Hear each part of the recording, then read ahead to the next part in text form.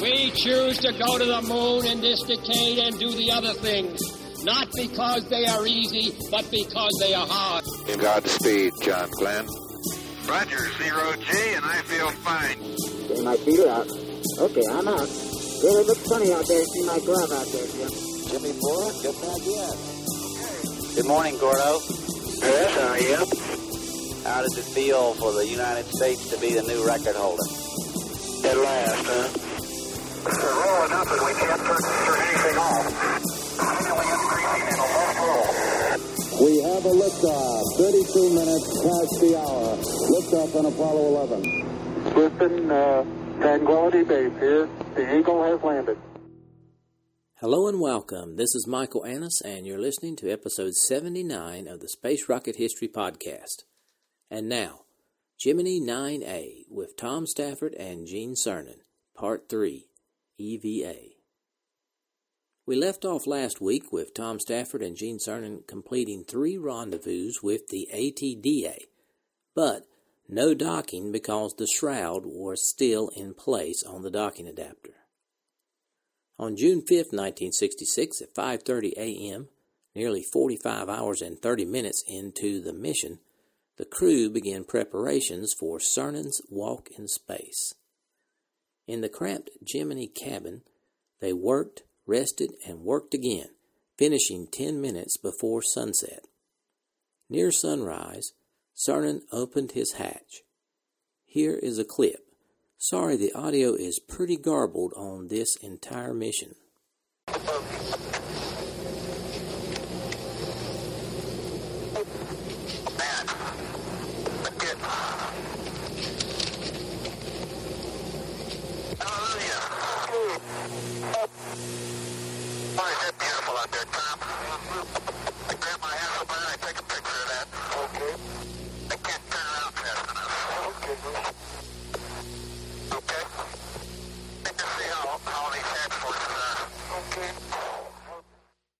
Opening the hatch took more effort than Cernan expected, but he soon stood in the opening looking out at the universe and waiting for the first signs of daylight. Cernan had no feeling of disorientation or any sensation of being lost in the dark of space. The first thing he did was throw out a trash bag, the start of an EVA scheduled to last 167 minutes. During which time the pilot would stand, walk, float, or ride nearly twice around the world. Once outside the spacecraft, Cernan did some simple experiments to get the feeling of working in space. He was startled to find that everything took longer than he assumed it would from his experience in simulations. Cernan said he really had no idea how to work in slow motion or at orbital speeds. Every movement of an arm or leg in free space exacted a reaction from his body.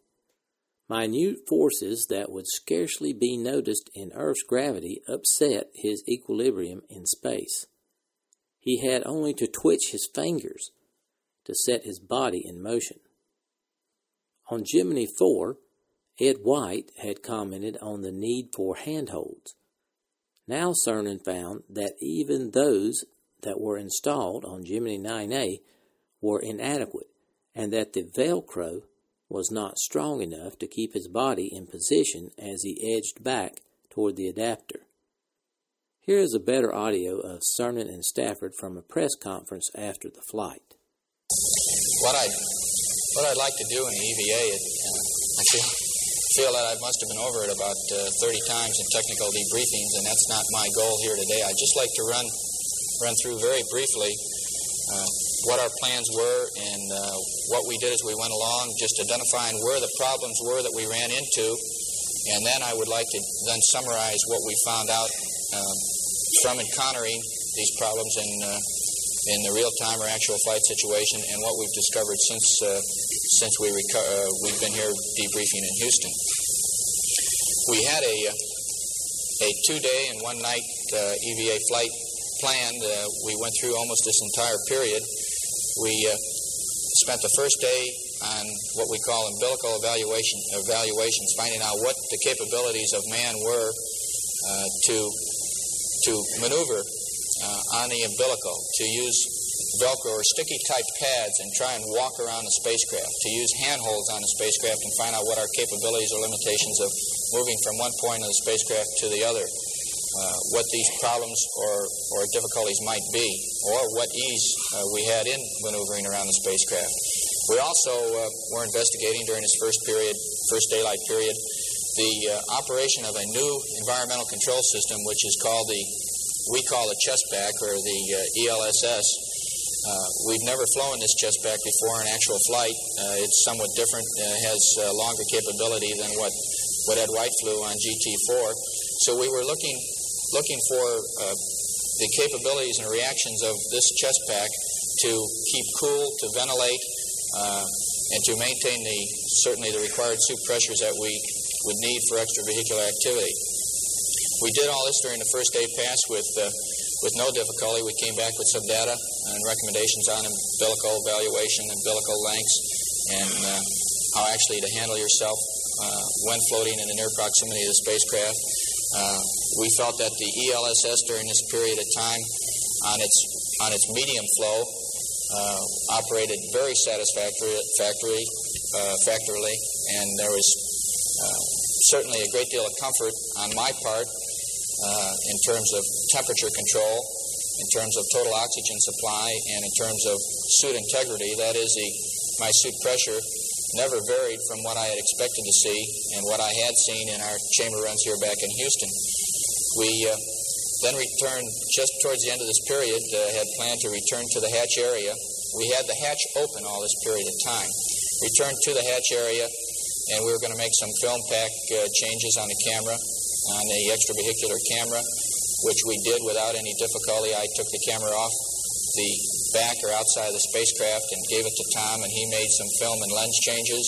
We put the camera back in position. We had, again, somewhat of a problem keeping my feet where we wanted to. You may have heard pull me down, Tom, a number of times, and this was more of a convenience type thing because my feet tended to float in places where I didn't really have a good foothold in order to reach. When you reach for something, you want to have either a toe hold or a hand hold, and many of these tasks that we were doing even at this period of time required two hands. So you have to restrain yourself in some fashion. This is why hold on to my leg, Tom, or pull my leg down, Tom, type of thing occurred during this period of time. We did make these changes, and we had a short rest period, which at that time was really not needed because the amount of work done just in floating around in and around the spacecraft and checking out the umbilical and putting in cameras and putting on rear view mirrors and other extravehicular equipment around the spacecraft was very slight, and it's very comparable to what you might expect to find right here in 1G. During the spacewalk, we tend to forget about the other astronaut inside the capsule. With the capsule door wide open, Tom Stafford was exposed to the hard vacuum of space and the temperature fluctuations. Here's Tom describing the experience. One thing with this that amazed me at the first, I'm sure all of you have gone swimming along with a boat, and when you want to get into a boat, even a good boat, size boat that weighs 4,000 and 5,000 pounds, when you reach up and grab a hold of it in the water, you tilt the whole boat.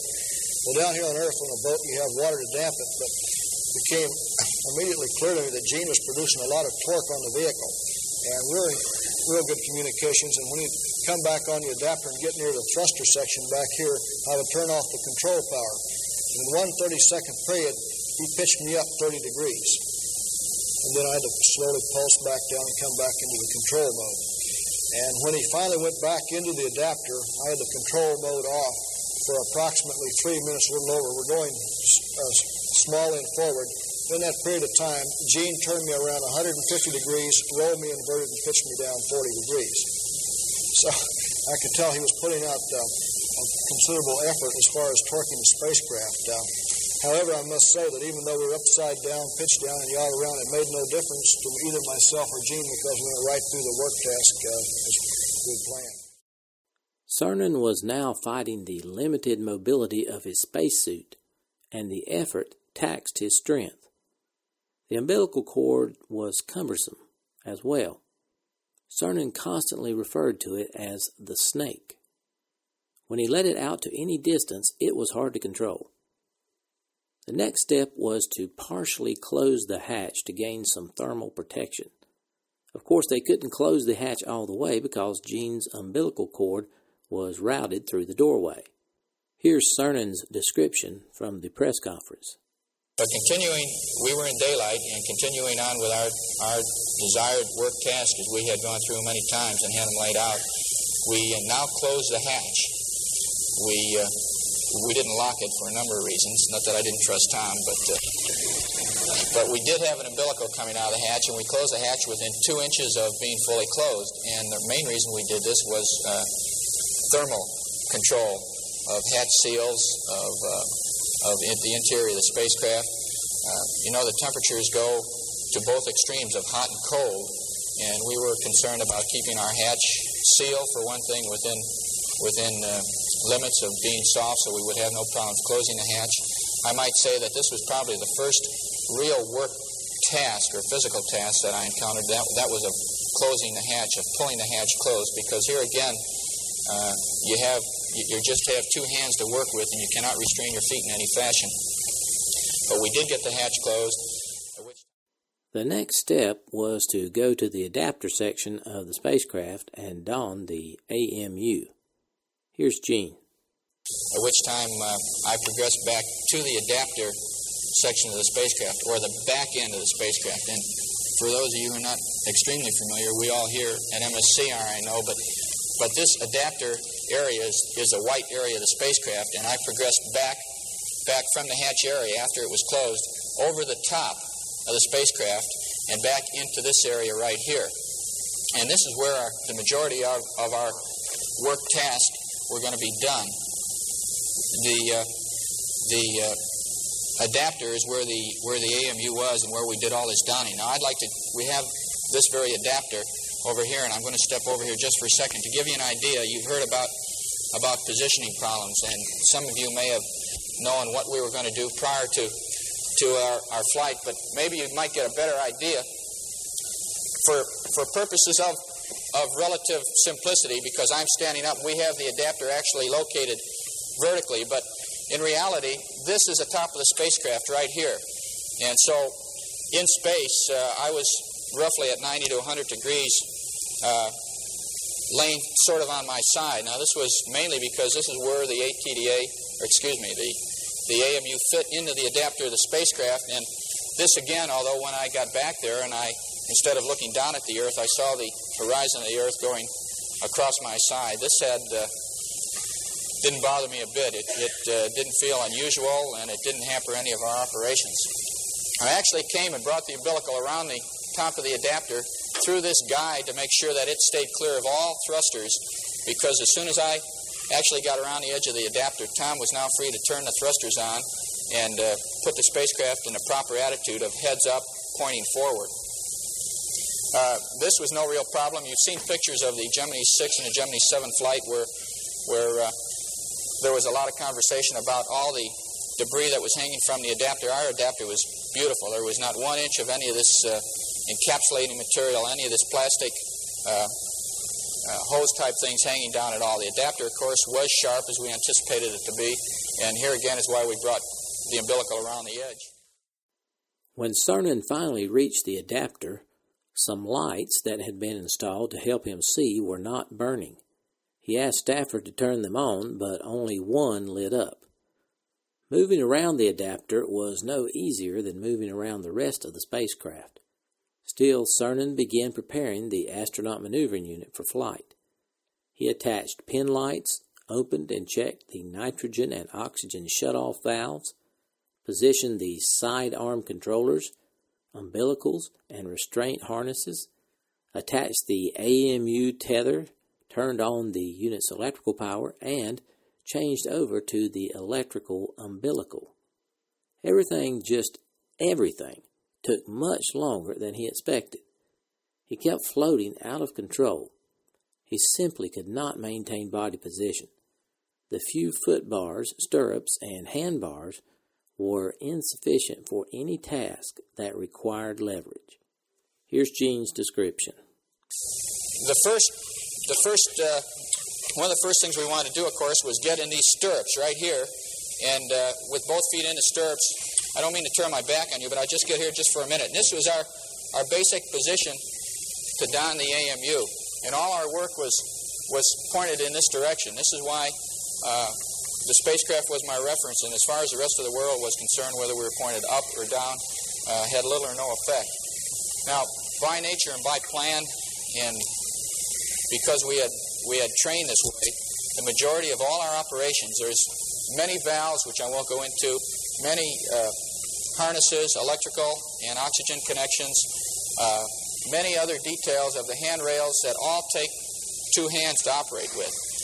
And we feel that just because we're extravehicular, there's no reason to go out there with one hand tied behind your back. In other words, you ought to be able to use two hands to accomplish any desired task, do any workload that you so desire. Well, we had gone through this in the zero-G airplane, and we knew pretty much what the problems were going to be.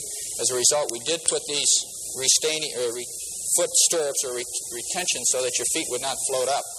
Well, as it turned out, we did have a positioning problem, which I'll just identify and attempt to go into a little bit later, but we did have a positioning problem where I continued to float out of the stirrups and did not have freedom of both hands for any continued length of time. This is why, let me say this, as a result, I had to work continually against a pressure suit, against the stiffness of the suit, and this work then had to be taken out through the environmental control system. This is a type of work. It was not really useful work, but it was work that I had to do to maintain my position. Well, about the time that I got here into the area and started working, connecting some hooks on a tether, the sun was just about to go down, and Tom, being in the front of the spacecraft, was almost in total darkness, and I was in total sunlight. And I immediately got very warm on the back, and I'll explain this in a minute, but I got extremely hot on the back, as a matter of fact, in the small of the back area. We stopped and took a rest until the sun went down, and then we continued on with some of our task of operating and donning the AMU. About this time is when my visor started fogging up, because this in itself is your life support. The problem then started as soon as it got dark. The visor fogged up.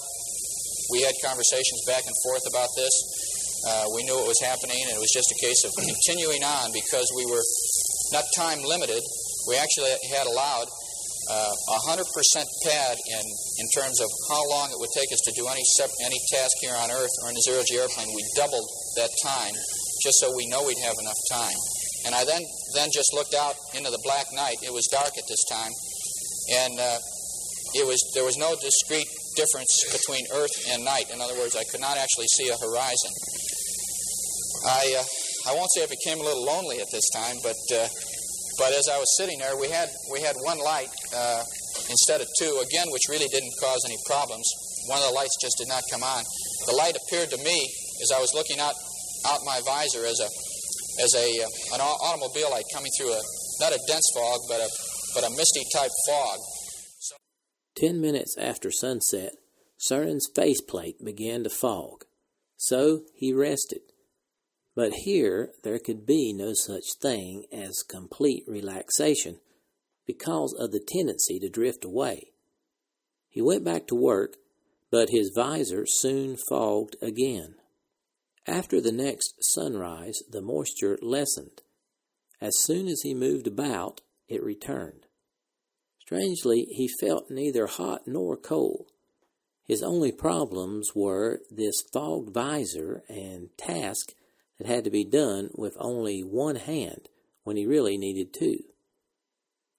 When 80% of the work was completed, Cernan again had to stop and rest. Like a mountain climber with a backpack, he sat down in the maneuvering unit and found his most peaceful moment in this strange environment. Body molded to the seat, feet against a footbar, and arms atop the handlebars, he enjoyed a taste of comfort for the first time since he started his spacewalk. The flight passed into darkness, but by the light in the adapter, Cernan could tell just how occluded his faceplate had become. He now began to wonder whether to go on with the EVA. Mentally, he checked off the checklist items that remained. Strap in, change to the AMU oxygen lead, start breathing oxygen from the unit supply, and free his personal transportation from the space adapter. Cernan knew from repeated experience in zero-G training flights that he could do these things blindfolded. But then what? He reasoned that if he proceeded with the AMU, he still would not be able to see to fly it. And could he take it off with one hand while holding onto the spacecraft with the other? Would it be wise to try when he couldn't see? No. It would be much better to end the exercise now, he thought. So he and Stafford discussed it and decided to cancel the rest of the EVA. And, fortunately, Mission Control agreed. Here's the clip. Hello? 39 away. I'm giving a no-go for the AMU. The pilot's marked up completely. The AMU transmitter is garbled. I can barely read it. The altitude controller arm will not install to the proper position. And I wanted to switch back to the spacecraft elliptical umbilical. Okay, we have that. Roger, and we concur in the no-go. You had to expend 4 to 5 times more energy than what we had in 1G, what we experienced in 0G in the airplane. Roger, understand, and Houston agrees with the no-go. Roger. Cernan eased himself out of his comfortable seat on the AMU, leaving his sun visor up to see if that might help defog his faceplate. At sunrise, he detached the AMU's electrical umbilical and connected his spacecraft lifeline. Still almost blind, he groped his way out of the adapter and back along the spacecraft to the cockpit. He slid into the hatch and stood there a few moments. Stafford held on to Cernan's legs so he could rest. This is what he transmitted. While I'm standing here, I might place you. The bathtub did hang up, by the way. One arm rail was deployed. The foot rail was deployed. The foot arm rail and with the umbilical guard were not deployed. They were hung up with the bathtub. I was able to get back there without any problem. I saw it was just hanging loose. And I spun the bathtub loose. The arm rail came out. The umbilical guard came out. So I was squared away. I had a starboard EVA light back there, and I had one pen light. I think one of the problems was that just before sunset, up at my back must have got well over 100 degrees because it was really hot. And right after it got cool, my visor started up, and I could just find it with the fog visor. But I couldn't see enough of what I was trying to get and identify the fog completely over. Tom, we copy. And I'm still about, I guess about 40% fog right now in high flow. In case you had trouble understanding what Cernan said, I will read the most important part from the mission transcript. Quote, I think one of the problems was that just before sunset, I bet my backpack must have gotten over 100 degrees because it was really hot. And right after it got cold, my visor started fogging up, and I could do part of the things with the fog visor, but I just couldn't see enough of what I was trying to get at when the visor fogged completely over. End quote. Now here is NASA spokesman Paul Haney from Houston explaining the next move. Cernan's moving up now on the forward end of the spacecraft to retrieve the rear view mirror, which he mounted on the docking bar at earlier in his extravehicular activity. We have no firm estimate yet on just when Gene will return to the spacecraft. We would expect it to come perhaps 5 to 10 minutes now. The flight plan showed that he could remain out up to 5 hours and 50 minutes. He may elect to take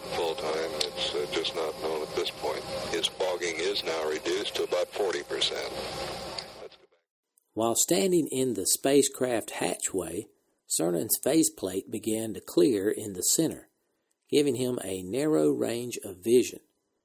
He tried to retrieve an externally mounted mirror that Stafford had used to watch what was going on behind the cockpit. As Cernan wrestled with the mirror, his suit cooling system became overtaxed, causing him to get extremely hot for the first time. His faceplate again fogged up completely. Here is Paul Haney.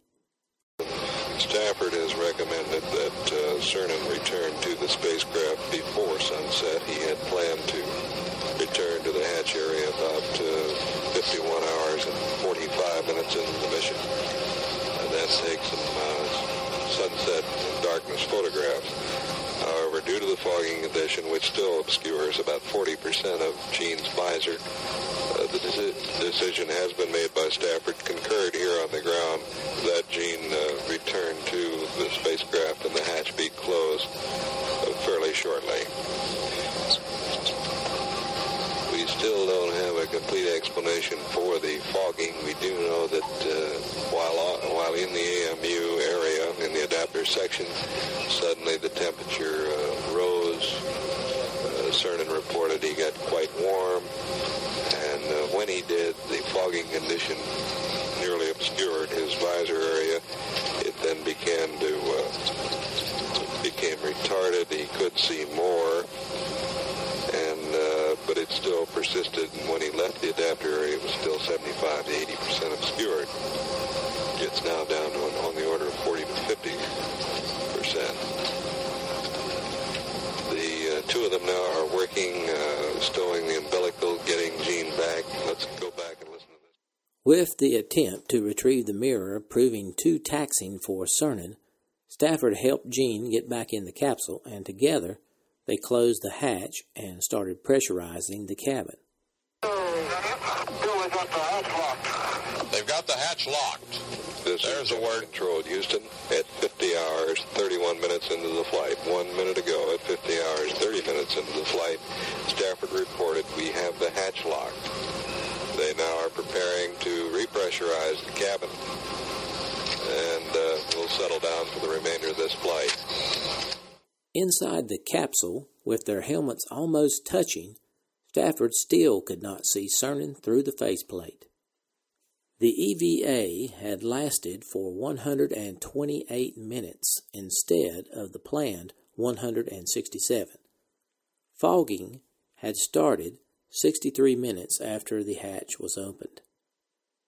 With Cernan safely back in the capsule, many have wondered what would have happened if Gene was unable to get back in. I have a very special audio clip from an appearance made by Gene Cernan and Tom Stafford many years after the flight. They're discussing what Tom was ordered to do if Gene was unable to get back in the capsule. Cernan can be heard clearly, but there was some difficulty with Stafford's microphone. The one thing I want to tell you, though, is before we lift it off, and maybe Tom can tell you the story about his conversation with our boss, Steve Slayton, when we're all suited up in about a couple hours, 2 or 3 hours from launching on Gemini 9. He'll tell you the part he remembers, and I'll tell you the real story. We were suited up, we're in the suit-up trailer, several rooms, each other suit tech, and suddenly Big Slayton, our boss, came in and told the suit tech to get out. I was finishing zipping out my suit, and he said, Tom, NASA management has decided, I want me to tell you that if Gino dies out there, you've got to bring him back, because we can't afford to have a dead astronaut floating around in space. I looked up at him and said, Deke, you're telling me this 2 hours before launch? And all this I started to think, and I said, look, if he is dead out there, I've got this backpack, I probably have a 400-pound mass out there. And, Jimmy, on retro flight, got to fly by hand. There was no other.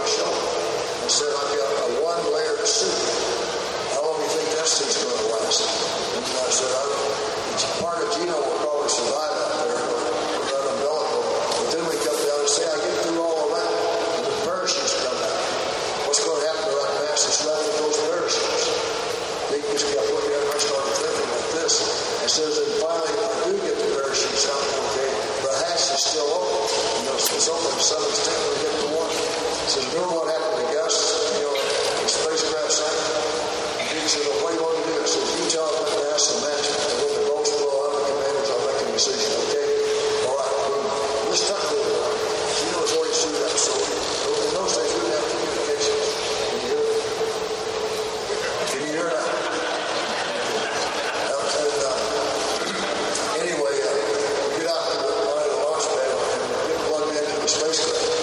And so the first thing Gene says, Tom, what did Dick talk to you about so long? I said, Gino, he said we hope we have a real good flight today. Is that the true story? It's a true story, and you know, Deke was one of the original seven. He didn't fly until he flew with Tom and Apollo Soyuz because of potential supposedly medical problems. But Deke was our boss, and the only time he never talked to one of us separately. We were all going together. So if he briefed us on the weather or he briefed us on whatever he was going to brief us on, we talked together. But he took Tom in this other room, and I kept thinking, you know, this is my first flight. I think they strapped me to that Titan booster and I would have gone, but I kept thinking, there's something going on I don't know about. And I just forgot about it. I just let it go with that until I was dangling out there trying to get back in the spacecraft. That's when I really thought about it. But the version I heard from Tom was what he told you at the end. Oh, Gene, Dick said, just go have a good time. So I was suspect, and a couple months after we got back, I said, Tom, what did Dick really tell you? And he says, I can tell you now. He said, you know, if you get hung up out there, you're going to burn up coming in anyway, and there's no sense losing both of us.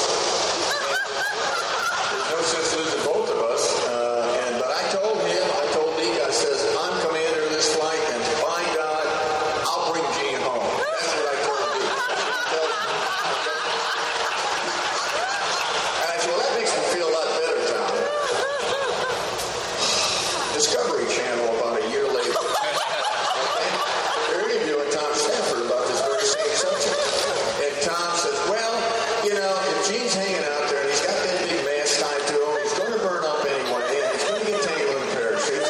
And if the hatch opens, my suit's going to burn. And if I don't burn, the hatch is open, it's going to fill with water, we're going to drown. So I wouldn't have had any choice except to cut him loose. That's when I knew I had a real buddy.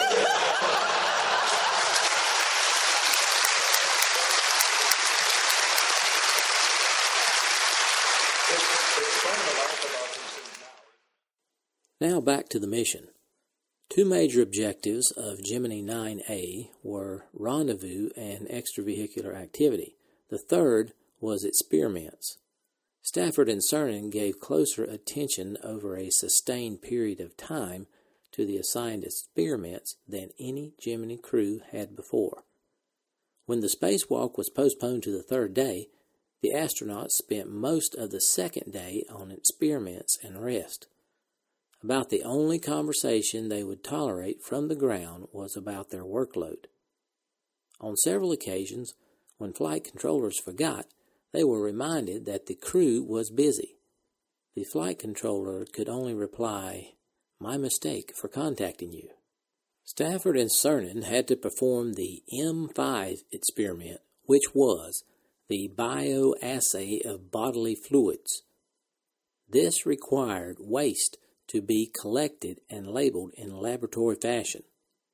Like other Gemini crews, Stafford and Cernan disliked this complex and messy task, nor did they enjoy the blood sampling they had to endure before and after the mission. Stafford equated the physical effort for the M5 experiment to that required for doing a rendezvous and a half. The Department of Defense supported one experiment in addition to the Astronaut Maneuvering Unit. D14, UHF/VHF polarization, to measure the inconsistencies of the electron field along the spacecraft's orbital path and to study structures and variations of the lower ionospheric region. Stafford and Cernan operated the D14 transmitter 5 times over Hawaii and once over Antigua during 5 successive revolutions. Everything worked well, but the number of measurements was limited because the antenna was poorly located. Later, when he was struggling outside, Cernan accidentally broke off the D14 antenna. The 4 remaining experiments were scientific. 2 of these involved micrometeorite collection.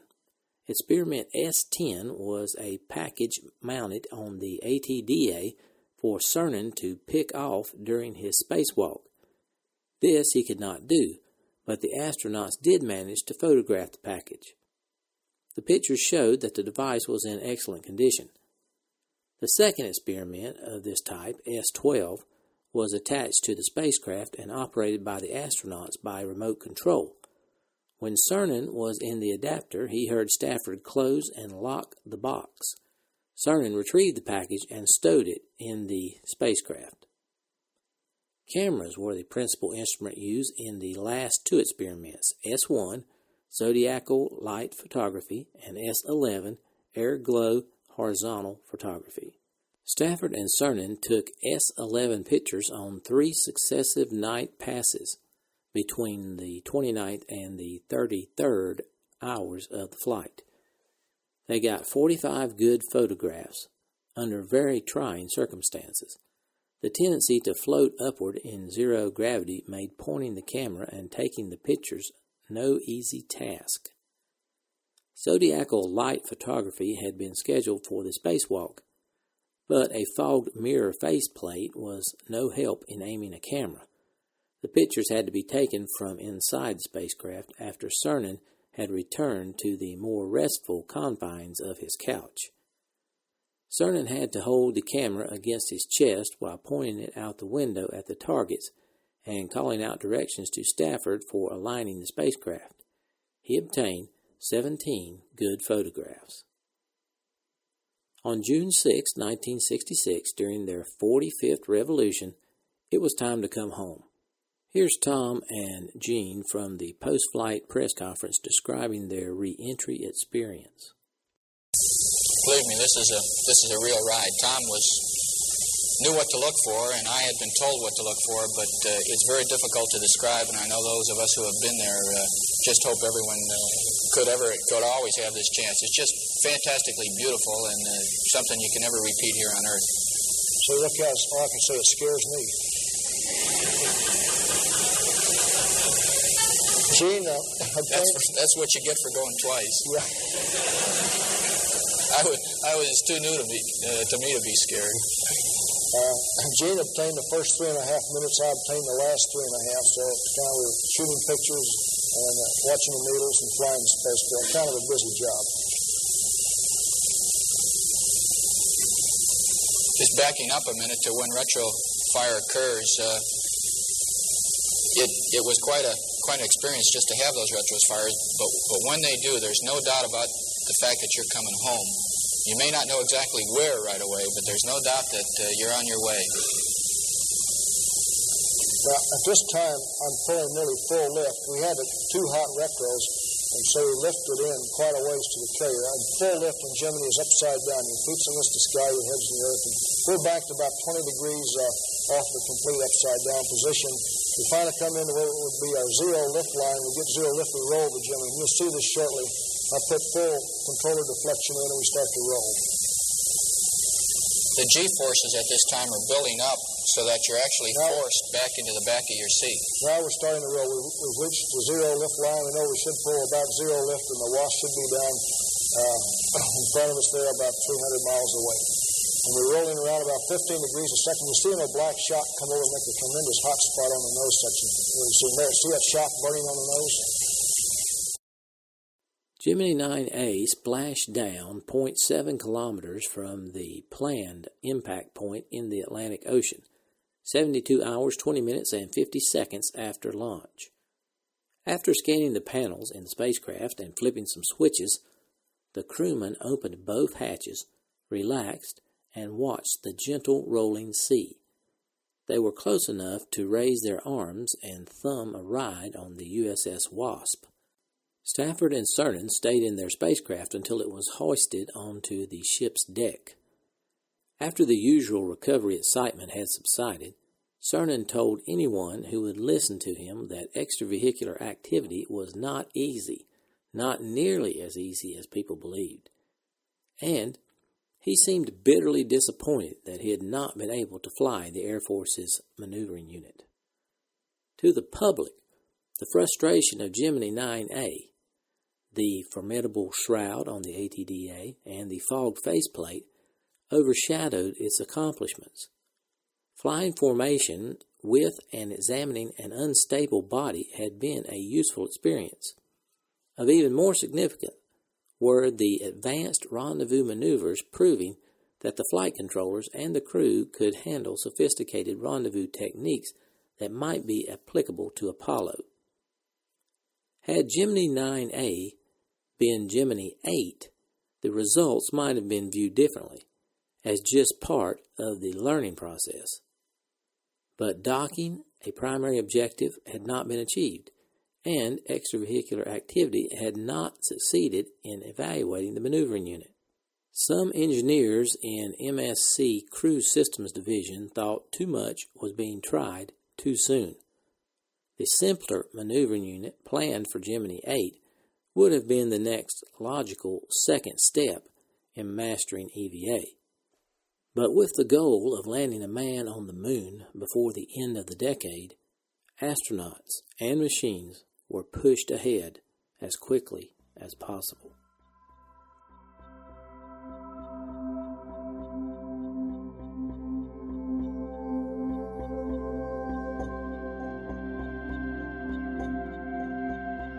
Thanks for listening to this archive episode of the Space Rocket History Podcast. If you are financially able, please support the podcast by going to the homepage, spacerockethistory.com, and clicking on the orange Donate button or the Patreon link. Thanks.